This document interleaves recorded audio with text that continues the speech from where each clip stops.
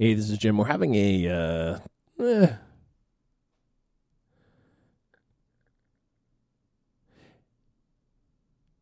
Hey, this is Jim. We're taking this week off from producing a new episode due to the pandemic and the heat wave that we're going through in California and wildfires and one thing or another. We just needed to take a little bit of a break this week, so we're bringing back one of our early episodes with our friend Jacob Ross, who is, in my mind, like permanently attached to basketball and since the NBA playoffs in this weird format that we're dealing with in this pandemic year are starting. It seemed like a good time to bring this one back, talking about sport-specific training. Jacob is a really good friend, and I think is very knowledgeable, and I think you'll enjoy this episode if you haven't heard it before or if you haven't heard it in a while. We will be back next week with a fresh episode, and if the timing works out correctly, it will be with Lane Norton and Holly Baxter. So we'll talk to you next week.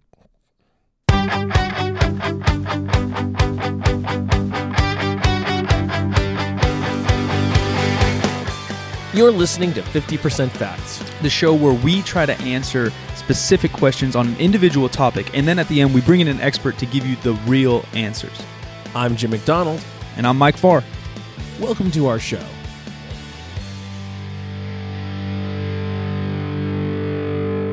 So I have some random, I'll look through my thing, and it's like, I forgot who, like famous people, you know, like, like I'm looking around like I shouldn't have this dude's number kind of thing. I forgot who was who was the old heavyweight champ? Cain Velasquez. Yeah, I have his phone number. Why do you have Cain Velasquez's number? I don't know. My life's been weird. I have his email and his phone number on my phone. I have people like that all through my phone. I'll start typing in someone else, you know, so anything with a C and F will pop up. I don't know. My problem is occasionally I will pocket dial somebody that I don't intend to. Yeah. Luckily, I'm not too bad at that. I have people I don't even know who they are. I have 1,300 Jasons in my phone, so 20 Jens. I have a lot of Chris's in my phone. Yeah, 15 Jeremys. Michael's supposed to be the most common name for a long period of time. Yeah, I think my period. Yeah, but Chris is the one that I have the most of. I think John. Yeah, John's a lot and Jordan's a lot. A lot of Jordans too. A lot of Canadian Jordans. Yeah, that's true too. I haven't come across that many Michaels in my life. Like my school was tiny, and there wasn't one in my class in high school, I don't think. And then there wasn't one in the grade above me, I don't think. Right. And then the only one is my best friend's little brother. I basically consider him family. His name's Michael, and since we're all, like, our families are super close, we call him Mike Sean because his middle name's Mike Sean because I was around, so you can't have two Michaels. But now it just has a nice ring, like Mike Sean. We just call him Mike Sean. But, like, I don't know why. I haven't come across that many Michaels. In the gym days, there's not many Michaels around the gym. Ryans, however. Yeah. A shit ton of Ryans. Yeah. What's Robot Jeff? I was like, what's Robot's real name? Jeff's a common name. But I don't know that many personally, I don't think. Side note, I heard from Juan yesterday. Mr. Leha. Mm-hmm. Yeah, I haven't talked to a lot of those guys. What was I going to say? No, I bet it just automatically, accidentally calling somebody off of off your list, who probably again shouldn't be on your list. There are people still on my phone that should not be in my phone because I don't want to talk to them, so I don't want to, you know. I took forever. I think my late best friend's phone number is still on my phone. Yeah, I think my mom's my stuff's like that. Still in the phone, and I can't get rid of him. I can't. Yeah, mine's like that too. And then luckily for me, I don't call nobody, so I don't ever butt dial. But I wonder how many people phone I'm in that's the same thing. Like, why is this fool on my phone? That's me. You know? Yeah, I'm sure. And there have been, worked with like magazines and all sorts of stuff over the years, and you had to have their phone number or whatever to coordinate something, or people's publishers, and you know, we had the opportunity to be in a few books along the way and stuff too, and like, there's people, and you're like, I don't want to accidentally call that person. Too important. Yeah, I don't know. Speaking of magazines, my first real magazine article. Ooh, just wrote that. Awesome. For Men's Journal. Oh, nice. Yeah, like a real thing. I don't even know how to write, you know, but I got the email saying, hey, we need an article from this. All right, whip that thing out in an hour. Nice. I didn't edit it. I had somebody else do that because I don't know how to write very well. But Well, yeah. I would always rather edit than write, to be honest with that's you. fair. Yeah. Because I can chop up like a beginning, middle, all this stuff, and wrap it up, and I think I have some good ideas I can throw down. But like it's gonna be like Twitter text. You know what I mean? That's how I write. Like 140 characters or 280 characters. I'll say U. It might be the letter U. Uh-huh. I might not have any commas anywhere. Maybe things are capitalized. Half of it could be perfect. Perfect grammar, and half of it could literally be Twitter type teenage. I text like a teenager, and I'm surprised how many people still like text me and talk to me and don't think I'm a complete idiot. Maybe because they're people that actually know me or have seen something online and know that I'm not a complete moron. I'm just a hair of a moron. Because if you just read my text and you never met me, you'd probably think I'm an idiot. Because it's a possibility. It's really bad. Yeah. And even to you, I probably especially care because we have like real shit to talk about sometimes. Yeah. So I probably take extra care, and it's probably still shit. But if I'm texting fast, I literally. Yeah, just a moron. There's a big difference between getting a fast response and then getting a reasoned response from you. Yeah. Misspelled, no punctuation, no grammar. I fat fingered hard sometimes. I think I actually have fat fingers, so that is half an excuse, and half of it's rushed, and then the other half is really fat fingers. And then I think it comes, and I'm going to blame the internet. A big thing for me growing up was AOL Instant Messenger. Oh, because it was the first time you could like talk to friends. So that's like probably 6th, 7th, 8th grade, 1998, 99, 2000. We didn't have phones, or at least I wasn't allowed to have a phone. And even if you did, texting probably wasn't much of a thing. I don't think texting was a thing until like mid-2000s when I actually got a cell phone. I got a cell phone. My parents' rule was my dad worked for a cell phone company too, but I wasn't allowed to have a cell phone until I had my license. Then my parents wanted me to have a cell phone, right, so they can get a hold of me or whatever. But until then, it was AOL Messenger, and you're just banging on that thing. And MySpace was kind of a thing during that time. And so then I think internet slang and gaming. I played StarCraft. Shout out to all my nerds out there that played StarCraft. That's like the nerdiest of the games. Connor, who those that don't know, he does my YouTube. He's going to help us produce this a little bit. He's a little bit younger than me, and he calls me a fake nerd because I don't play some of the games he plays. I'm like, bro, I play StarCraft. Like, that's the nerdiest game. It was like the first, like they have StarCraft like universities in Korea and stuff. Like it's the first nerd game, and I was playing that, and on there you say things like GG, HF, I mean, good game, have fun, good luck, and you just say GL. Like everything's just in like 3 letters. And so then now, as a 30-year-old adult, as a professional business owner, I still talk the same way. My younger son, who's 28, never texts okay. It's always KK, and I've never really understood why. Now my wife picked it up. Me too. I guess it's fast, but back when you had to key press everything. So maybe that's it too. So I got really into texting in high school because I got my cell phone, and then it was the old school thing where the number 1 was ABC, 2 was whatever letters come next, and then so you had to click it multiple times to get that thing. But I got real fast. Yeah. I was smashing on that thing, and you could do it one-handed. It was actually better. Because now you need 2 hands, and you turn your phone sideways, and it's a full keyboard, and you got to press a thing to go to get your exclamation point. Where on that thing, I was wilding just with one finger fast. My son, same deal. It took actually a long time before he got a smartphone. He didn't want one. Yeah, I didn't either. He'd rather key press. I had then I got a BlackBerry, which was almost half and half. It might even had a full keyboard on there, but I think it had like what letters is it? C or K or whatever or J. J has a little ripple on it. Yeah, and then whatever D so you can F. find him. Yeah, I think they had that on the BlackBerry. Yeah, it's the same thing with just one finger. I could type so fast and so good. Yeah, I was resistant to touch screen keyboards as well, and I'm still not good at them, to be honest with you. Yeah, I run Gboard on my iPhone. Is that the same as mine? Maybe it's predictive. Oh yeah. You can swipe through it too, but I'm not good at that stuff. Oh yeah, I have a swipe. I don't use it either. It's built into Gboard, and sometimes this thing just shuts off. It also will suggest words, and you can see it. And you can, I don't mind that predictive. What I don't like is real predictive, because then it's like wrong. Often, yeah, you have to reread everything that you write. So I'd rather look like I'm a 6-year-old typing. So I took my predictive off. And my spelling's decent. Like, I was okay at English. I wasn't like a master. It wasn't my best topic per se. But I'm okay at spelling. I'm not a dumb shit. But when you're fat thumbing it, and then also, like you said, like touchscreens have gone really far. I remember the phone I had. I forgot what it was because, like I said, my dad worked for AT&T. He worked on like the corporate side, but he would still get discounts on phones, so we'd get all the newest phones when they came out or before they came out.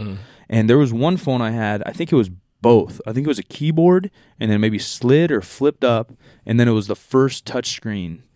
And it had like a sensor panel where like the whole screen would almost like, it had like a shock where the screen would kind of like go in when you pressed it. They didn't have a, what do they call it, like a vibrate feedback. It didn't have that. It had like a real one. Oh, like it actually pushed in, almost like a I don't even know how to explain like a membrane keyboard kind of deal. Kind of like the whole thing, like the whole screen was up like a 2 centimeters, so you'd push the whole screen in a little bit to get the feedback that you're pressing it hard enough. Okay. But then you'd fucking have to punch it, you have really to shoot it a jab, just to press the button, and that wasn't good. And then now sometimes they're too sensitive. You'll press 2 buttons at once. I'm trying to press F and I press G, or you're trying to press H to say like, hey, come hang out, and you say like, hey, come bang out, or come hang with me, and it says come bang with me. Yeah, there's an invitation. You have to be careful. That's hard. That's putting us in trouble. And then what do? You laugh it off. You send a little smiley emoji along the way. Hope you put emoji next to anything and just pray that they take it as a joke. 50% facts is how I teach the world, and 50% jokes is how I walk through my social life. I'm always kind of joking, so they're like, if they're cool with it, if I say something a little risque and they're cool with it, like, all right, yeah, cool. And then if they're not cool with it, I'm like, I was just joking, me, just always joking. Well, the worst is when you send something like that and it's totally the wrong person. Yeah. That'll get me. I accidentally sent a Facebook video to Stan Efferding yesterday for some reason. yeah. Facebook's gotten weird too. I don't even go on that thing. You can't undo anything. Yeah. That's really bad when you can't unsend a message. If they haven't seen it, you still can't delete it. Oh, really? Yeah. Because on Instagram, I think you can now. Yeah, I think you can. And even text sometimes. Maybe iPhone to iPhone. You can delete a message, I think, maybe. I don't know if you can. Up. I use WhatsApp a lot. We do business on there. Yeah. I don't know why. One, because it's international. And 2, because it's like encrypted. I use it a little bit for business. Yeah, I like it. And then text is fine, but you're right. You'll be clicking on the wrong fucking person because of the stupid feedback on this stupid thing, and then we're down a deep pie hole of fucking technology. And how about it sucks. For both of us, really, you're way better with technology than I am, but both of us, full career technology world, I am so trash at it. Like oh my god, I can't do anything. I literally can't do anything. And I don't know why. I feel like I could when I was a kid. I would be the one teaching my mom how to plug in the VHS and stuff. But things are so simple then. So yellow cord, red cord, blue cord. They can't even color coordinate things for me. And they've tried to make it simpler. HDMI, one cord, I get it. And I understand all that. I was a DJ. I understand audio. I understand some of the interfaces and things, but it's gotten so complicated. Computers, I guess, is the real fuck up for me. Yeah, I you can't work on cars anymore because they're too complicated. Yeah. You have to pay somebody else to do that. No, I feel you on that.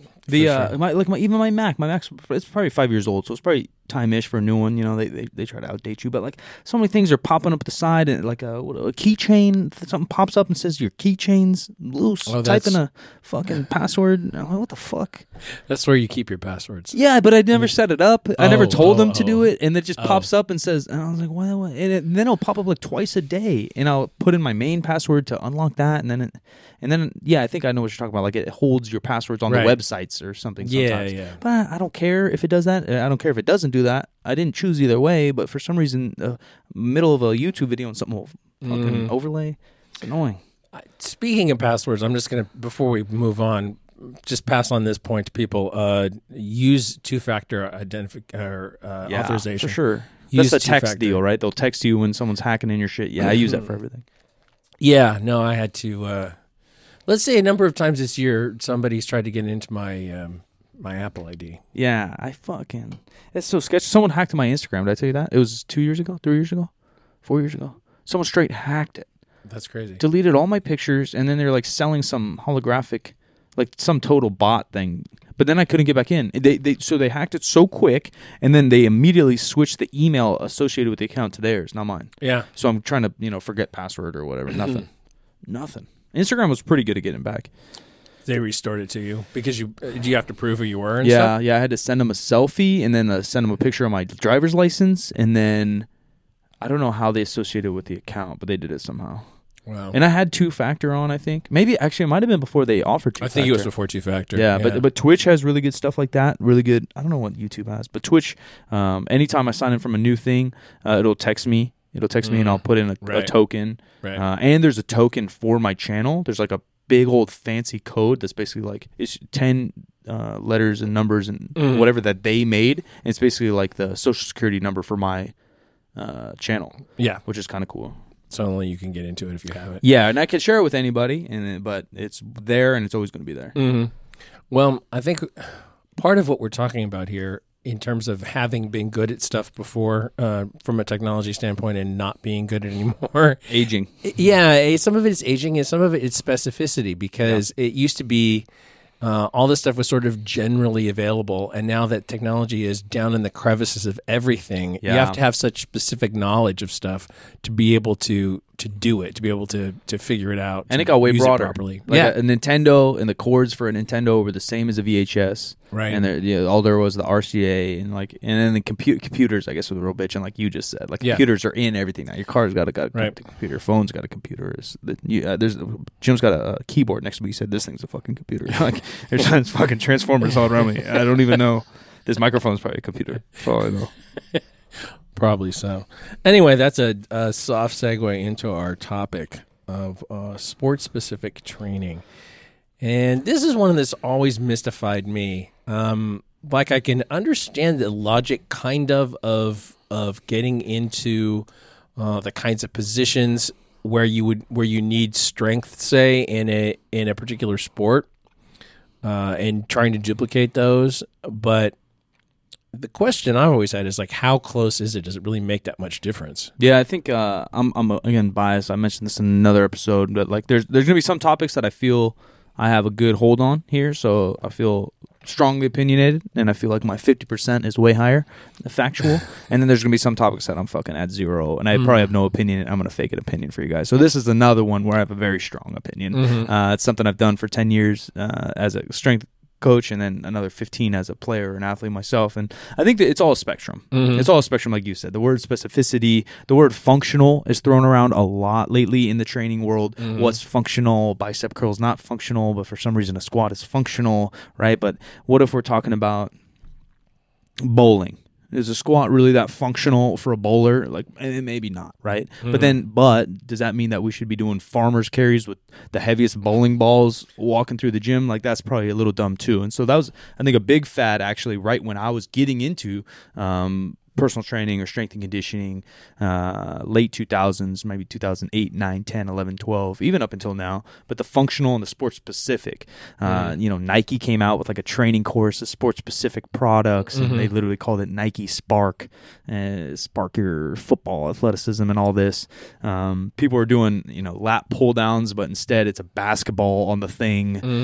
People are doing push-ups, but they'll never do a push-up on the ground. They'll only do a push-up on a fucking football. Right. They're doing all this Basu ball stuff. They're on a Basu ball with a baseball glove playing catch, different stuff like that. And I think that misses the mark. The basics of my personal opinion are you're in the gym to prehab, meaning fix imbalances, warm up, get things right so you potentially avoid risk, right? Pre-rehab is basically what it is. We're trying to stop things before they happen. 2, you're trying to get stronger. And that's what the gym is made for. You get stronger, and kind of like you said, you maybe get stronger in the positions that are unique to your sport, maybe get stronger in the muscles that are unique to your sport, or maybe get strong in positions that you just tend to lack or be a little bit weak in. And then the sports specific comes from your sport. You're not going to become a better basketball player in the gym. You're not going to work on your golf drive in the gym. But if you maybe get your back a little stronger, your hips a little stronger, and your conditioning up, your long-term endurance up, maybe you're a better golf driver over the next tournament you do that's a 5-day tournament or something like that. And that's kind of how I feel about all the things. So we're trying to get stronger. We're trying to prevent injuries, trying to fix some weaknesses in the gym.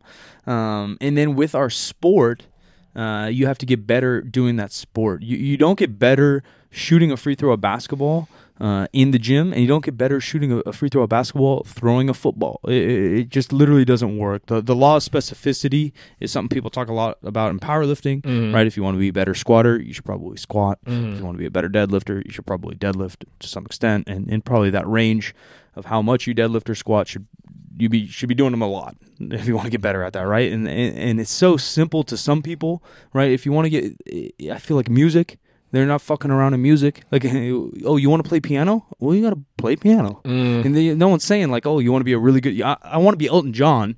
They're not telling you to go play the fucking tambourine over here. Right. But for some reason in the gym and it's sports, it gets foggy in people's head. But that law is just true. And I think that like with mental training, I think that things like I say, learning another language when you're a kid or whatever, it helps you in certain other ways. I think there might be even a relationship between learning another language and music, or music and something else, because you're training a certain kind of flexibility in your brain. But that's different than telling your body what to do in a specific situation. Yeah, and then developmentally is a whole nother conversation too, right? And there's a lot of hot topics about that now, about being too specific at the age 10. Right. And that's maybe a different topic too, but I agree with you there. Like if you just, when you're fucking a kid, you learn how to use your body through space, and you learn hand-eye coordination, and you do that in multiple things, you'll probably be better when you do get specific in basketball or whatever you choose to do. And that's kind of like the gym. If you get better and stronger, generally speaking, in the gym, then you take that and you make it specific by applying it to your sport. Right. Rather than taking the specificity of your sport and bring it into the gym to do weighted chest passes all day. Just do a little bit of bench press, or do a little bit of push-ups, or do some dumbbell work. Not overdo it. You don't have to bench 5 times a week like an IPF powerlifter. But if you bench once or twice a week with some dumbbells, just some light work on your chest, work on your shoulders, work on your tricep, then those will be a little bit stronger. And then maybe through time of training and through time of practice in the gym, basketball gym, you'll be able to get a little bit longer shooting range. Okay, let's look at it this way. Say you're a powerlifter, and you're not someone that has been well versed in West Side, so you're doing a lot of variations. Do you think that there is value to adding variations to the competition lifts? For a powerlifter? Yeah, I think there's definitely some to it, and then all that is to a degree. So like basketball, football, soccer, right, are like the least specific sports. Like you have to move in many directions. Sometimes you got to move fast. Sometimes you got to move slow. Sometimes you got to jump. Sometimes you got to whatever, right? And plus you have to control this ball. Plus you got to pass this ball, right? There's so many different factors. Where powerlifting is the most specific sport, right? We have squat, bench, dead. It's to a very pretty strict standard of rules when you're competing. And so I think the variation of lifting that you would do for a soccer player would actually even be bigger than the variation you do for a powerlifter. Kind of like, yes, variation. But if you're a powerlifter and you want to squat, not squatting at all and only doing lunges probably isn't the move. Right? Squatting, going through phases where you're squatting a little bit less and doing a little bit more lunges, sure, maybe. Or again, obviously conjugate type things, maybe some bands, maybe some chains, maybe some pauses. I think there's a pretty good group now. Mike Tashir and all these people are more into variations than most people would think. He's kind of the leader for those that don't know. And raw powerlifting, really. He was one of the first really, really, really strong motherfuckers coming out raw, natural. Also one of the really leading brains in coaching raw powerlifting across the world at a very high level. And he uses some chains, he uses some bands, he uses some variations, but he kind of keeps them close to this core, where Westside goes a little bit outside that core. But again, it's kind of a different platform because they're in powerlifting gear. And then I don't know where I'm going with that. But I think each sport, there's probably a basket of tools that you should use. Like same with soccer. Like a soccer player probably doesn't need to be doing handstand push-ups in the gym to get better. But a soccer player could probably do some box squats to get better. And speaking of like very specific to sport, most sports have drills. Right. That are they're not maximum effort kind of drills, right? For sure. Or they're breaking something down into one, Right. Which in a powerlifting world would be, there's the full range deadlift, and now there's a block pull. In powerlifting, you'd be doing some kind of shooting drill. We used to do one at the free throw line where you'd have someone rebound for you. You'd shoot a jump shot at the elbow, which is the corner of the free throw line. Then you'd have to jog backwards to the half court and then sprint back up, shoot another shot. Then you would slide to the sideline, slide back in, shoot another jump shot, and then you'd run forward to the baseline, run back, catch a pass, until you made whatever amount. You had to make 20, and then the drill was over, right? So you're probably jogging or sprinting at whatever, 75, 80%, and you're obviously wide open. There's no defender there, but you're breaking down the movement of something that may happen at full speed later. So the question I have is whether or not it actually makes the most sense to have really good drills inside your sport and then have a general strength program in the gym. Yeah, I mean, that's what I'm doing as a coach and as an athlete is I have, and then the amount of time you put towards those things, we have to start to dictate, right? So let's say we have 7 days in a week, just because whatever moon calendar gave us that. So we have 7 days in a week, and let's say we're a college student or a high school student or even a pro, right? So we probably only have 2, maybe 3 sessions a day we can get in total. Right. My lifting is probably 3 to 4 a week.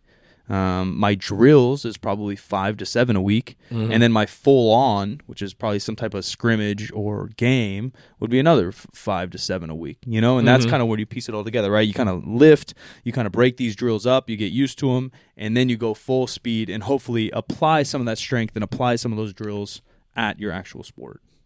And that's what powerlifting is in a basket too, right? You have 4 to 8 weeks where you're trying to get in a little bit more general strength, a little bit more variation. Then you're trying to get in, and you got another 4 to 8, maybe 12, 16 weeks where you're getting a little bit more specific. And then hopefully you put it all together on one day at a powerlifting meet. Right. It's all just different. Once you understand kind of the scope of programming, and powerlifting is good at that because it's so specific, you have to understand specific programming. Once you really understand that, you can scope and kind of break it down to any sport. I don't know shit about marathons or running. I really don't. But I bet you I could design a pretty good marathon running program just because I understand general principles of athletics and training and programming. I think. No, I couldn't do the best in the world by no means. I'm sure there's some running coaches that would laugh at my shit. But I bet there's some running coaches with an open mind that'll look and be like, yeah, it makes some sense. For a meathead, strength and conditioning, basketball playing, dumbass podcaster, he makes some sense. And I'm sure that you could design a strength program for that person. Yeah, for sure. Without too much problem at all. For sure that. And that's kind of what strength and conditioning should be, in my opinion, is you're kind of the translator from physical athletic fitness to a sport. Yeah, that's kind of your goal, and that's where it should be sport specific. Where a runner doesn't need to bench press 5 times a week. The sport specificity of a runner to bench press is just to hold a little bit of muscle, get a little bit stronger, so then maybe their chest and back don't hurt when they're running 800 miles. I didn't understand before why it is that. Runners always have big legs, but they usually have like big shoulders, big arms, all this stuff. And why do they do that? Oh, it's because. Some momentum. Yeah, it's the momentum. They don't run with their arms to their sides. Yeah. And then same thing genetically. Flapping in the wings. Yeah. Genetically, if you're going to be the fastest guy in the world or one of the fastest sprinters in the area or jumpers in the area, chances are you have a lot of type 2 muscle fibers and you got a lot of quick twitch and you're really fast, so you're going to kind of just be more jacked than the average. We're going to have to talk to somebody about muscle fibers at some point. But we'll find Andy Galpin. Andy Galpin, probably a good choice. Muscle fiber guy. That's pretty much all I can think of relative to this, and I think that Jacob's going to have a fair amount to say. So we'll just my brain just farted. We'll just transition to Jacob now. That's what we'll do. Let's get some answers. All right. Okay, so we're here with Jacob Ross, our good friend, who is accomplished, like some of our friends, but not all of our friends. He works right now with Luol Deng. Yes. And give us just a capsule on your background for everybody. Yeah, I like to say I'm an elite sports performance coach. Trainer kind of has a bad connotation sometimes, but I've worked for about 10 years in this field. I've had the opportunity to train 10 all-stars from different sports. I've had over 100 professional athletes, several Division I college athletes, a lot of high schools, even some adults, just general fitness training. But, I mean, anybody, when you talk about who have you trained, they want to hear about the Pro Bowlers. So, Right, exactly. that's always a cooler thing to talk about. Who have you trained that I've heard of? Matt Forte, Devin Hester, Johnny Knox. Johnny Knoxville. No, not Johnny Knoxville. Dang it. Johnny Dang Knox. He was a Pro Bowler for Chicago for 1 year. Also got to train Asia Evans, Olympic medalist. I've had a few guys that have been lucky enough to win a Super Bowl. I didn't have anything to do with it, but I was training them, so that worked out. But yeah, several. The thing about pro sports, there's so many guys that I've worked with that you never hear about. Yeah. Because unless you're an avid fan of that team, they come in and play 20 games in an NFL or 20 snaps in an NFL game instead of 80. So they're still a good player, but they're not Tom Brady or something. Or even Luau. Yeah. Luau's been in the All-Star, and he's been in the league forever. A member of Duke, obviously, and a good team at Duke, and a huge team in Chicago. Yep, and I've trained some other NBA guys, but again, unless you were following that team at that time, you just wouldn't know who they are. Yeah. Really hard to be an All-Star. Yeah. Really hard. Yeah. How many people are in the NBA? 300? Yeah, roughly, I guess. And shit? Yeah. Right? And then an All-Stars, top 24 from that. Yep. And that's literally the best in the world. It's like over 1,000 in baseball, something like Yeah. that. I don't know, some crazy number. Me and Jacob were talking about that the other night. Yeah. Man, and Lou. And I was like, fuck, I should have played soccer or baseball. I should have played soccer or baseball. Okay, so here's our question. Is sport-specific training a gimmick?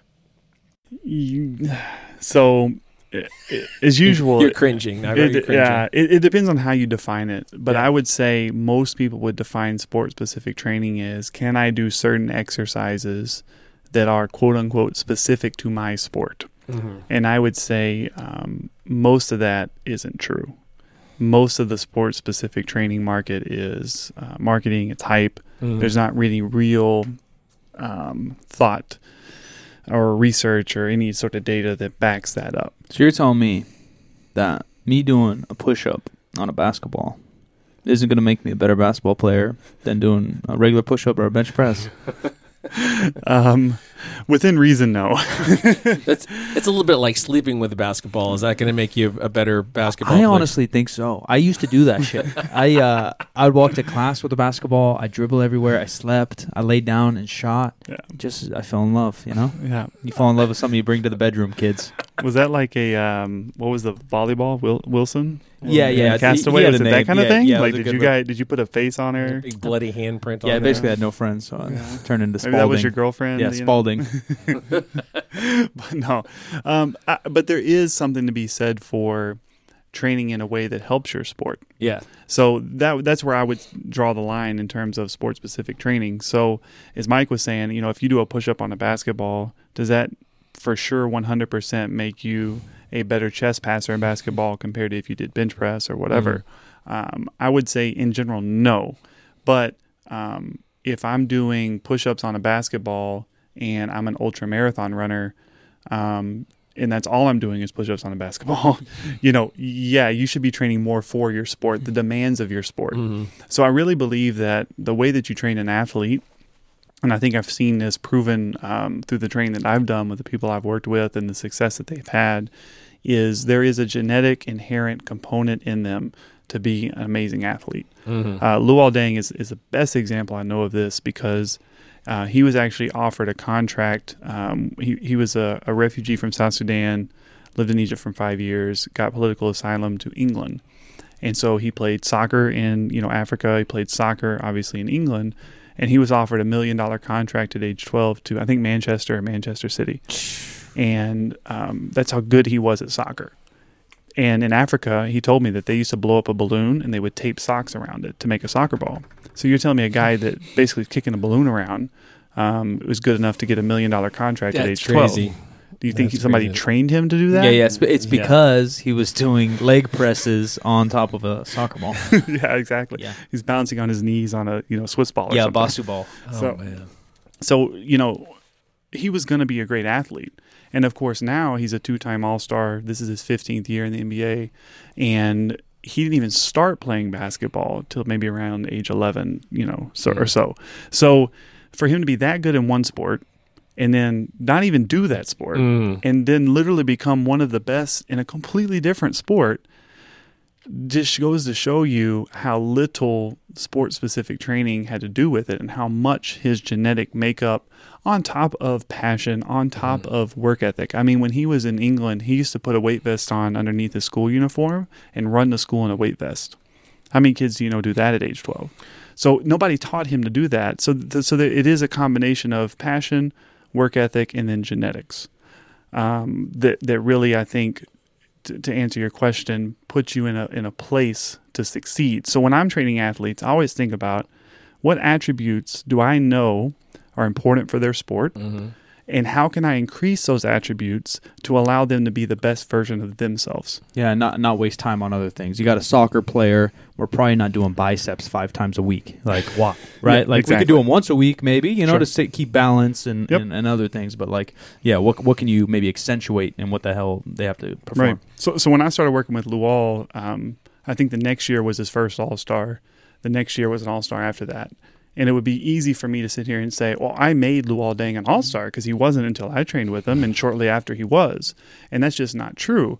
I did put him physically and even probably mentally, through training in a good place to be the best Luol he could be. But they also changed coaches who really used him well in that system. Then you have to get into, he had great teammates. He had Derrick Rose, he had Joakim Noah. He had all these guys who were also helped him succeed. So all that factors into it. None of us can be responsible for, if you're a sports performance coach, for the success of your athlete. All you can be responsible for is literally giving them all the tools that they need and the capacity that they need to be the best version of themselves. What about longevity, though? Yeah, no, I mean, like you add that for sure. Longevity is something that I do think matters quite a bit, and I think a sports performance coach can take some credit for, because anytime you're talking about a mechanical system, over time it's going to wear down. That's the human body, a car, a house, anything. A brain. Anything used mechanically over time is going to break down. The nice thing about the human body is you can quote unquote work on it through training, right? Strength training, mobility work, whatever, and you can give it more capacity in certain areas, less capacity in others. You can change some metabolism stuff. You can change some energy system stuff. You can change some fiber type stuff. So I can kind of it's almost like remodeling a house. I can't change a house, but maybe I can put in some new cabinets and a nice marble top on the, on the island. Wow, you hear that, bro? That's how Jacob thinks of you, dog. He's just thinking you're a fucking old Chevy and he's changing the tires on you, buddy. That's what he thinks of you. He's going to drop a crate engine in there. That's fucked up, Luau. I think your old rims are fine, dude. I think your old rims are fine. Fucked up. So yeah, I can remodel it. I can kind of keep it going longer than maybe it would have without those things, because as they endure mechanical stress over their career, I can really help them endure that stress better and handle it longer. So yes, I do think that matters quite a bit. So are you breaking down the points in the movements that from a game where they would positions that they would normally be in, awkward, some positions of strength, whatever, and trying to break those things down, replicate them in such a way that you are strengthening them, or you are giving them better mobility? How are you working what you're doing into the actual performance of their sport? Yeah, I take a really high level approach to that, because some people, and again, this is where you get into the quote unquote sports specific hype stuff, and say, okay, they slide defensively in a game, so every day they're gonna hold a med ball in front of their chest, and they're gonna hold a slide, and they're gonna take small steps, like mimicking a slide. Yeah. I think some of that is okay to do, but at the end of the day, there's so many motions that someone could take, and if you could actually measure how your knee or your ankle or the bones in your foot or your hip moves, there's almost literally endless possibilities of that. So it's really dumb to think that I'm a good enough trainer to specifically work on all of those things, because you can't, and you don't have enough time, you don't have enough capacity or any of that. So what I can do, though, is pick the things that are going to matter the most and work on those things. So for any athlete, posterior chain strength is huge. glutes, hams, adductors, they move you forward, they move you laterally. So those things need to be really strong. They used to think that your quad had a lot to do with knee stability. It doesn't have much to do. It's really your hamstring. So I can't prevent an injury from happening to someone's knee, because if you get hit in the side running down the field in an NFL game and your knee goes by, it goes. Yeah. But in general, if you can't teach them to avoid physics, is what right. you're saying. Exactly. They're bad luck. Yeah, but if I do work on their hamstring strength, I can for sure maybe stave off some knee instability issues, which might contribute to them just not having as much inflammation, not having tendonitis. So a lot of those things that you can help, or even the recovery from the injury.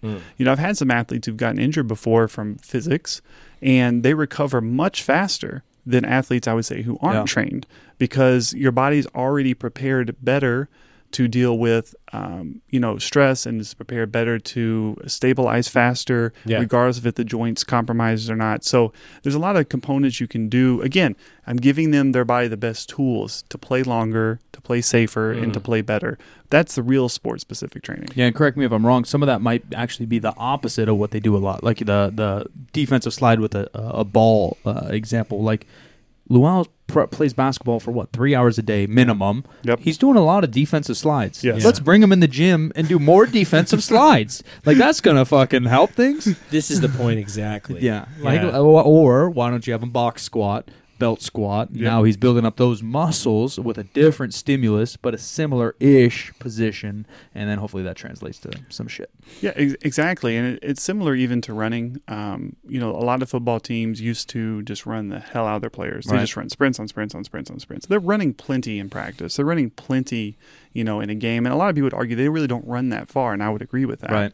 So if I'm going to have the opportunity to train them, I love this quote. It's been said a million times by a million people. But, working out is what you do for fun. Training is when you pick things you're not good at to work on. My job as a coach is to pick things that he's not good at to work on, so that he can ultimately have, again, more tools in his tool belt. He can have a better capacity to do what he does well. So if I know that defensive slides for him, let's just say I'm like, they're not looking great right now. Like you said, doing more defensive slides isn't going to fix it. But what could fix it is maybe we need a little more adductor strength. Maybe we need a little bit more mobility through there. Maybe he's got a little stickiness in his ankle. I need to strengthen that up. So you kind of go back and you say, what are the grosser movement patterns and muscle groups that I need to strengthen and enhance? And then his body is going to self-select the best pattern to do those things better. So you're not going to be objective about this at all, because I don't think there's any way you could possibly be. But I'm going to ask you the question anyway. Sure. To what extent is a coach necessary to be able to break those things down? Can people break these things down on their own, or do they need somebody looking at them enough of the time to figure out where they need to train to basically have more tools to improve? Yeah, it's an interesting question. I know some athletes that I've worked with who have crazy work ethic and drive, and they like to use their downtime to learn more about this stuff. So they dive into the research, they try to learn from some top coaches, they try some stuff out in their own training. Matt Forte was a great example. When I trained him, if we were training at 6:30 in the morning, he would be at Hallis Hall, the Bears facility, at 5. And he would be running sprints, doing cuts, doing things. Then he would drive over to me at EFT, the gym I was at, and come lift with me there. And so, Matt was doing extra stuff. Then he would go do Pilates after. So, a guy like Matt, I would say that I just probably gave him ideas and things to think about more than I trained him. But then you have some people who just don't care about that. They want to play and come in and hey, just tell me what to do. Yeah. I want to get better. Yeah. So I think it depends more on the person, but the athletes in general aren't focused on that, and they understand that it's important, but unless your passion is really there, I think it's important from that aspect, because math is a good example. A lot of people say, 1 + 1 is 2, right? And you go to some, I don't know, Nobel Prize winning top professor, and you're like, 1 + 1 is 2. And he's like, really? Is it? That's such a shallow view.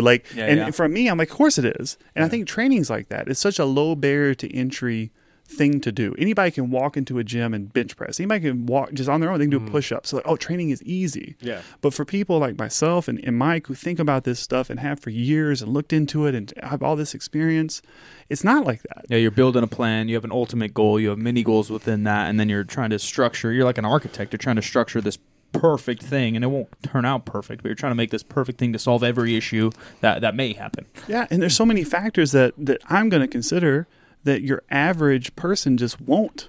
And things that I've learned through experience, and things that unless you worked with that kind of a person, you'll never know. So I would say from that side, it is very important.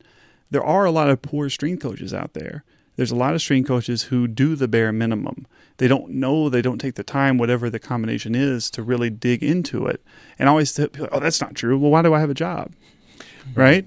Like if every strength coach was awesome, I wouldn't have a job, even at a pro level. I think there's a lot of really good ones out there, but there's some who just kind of aren't.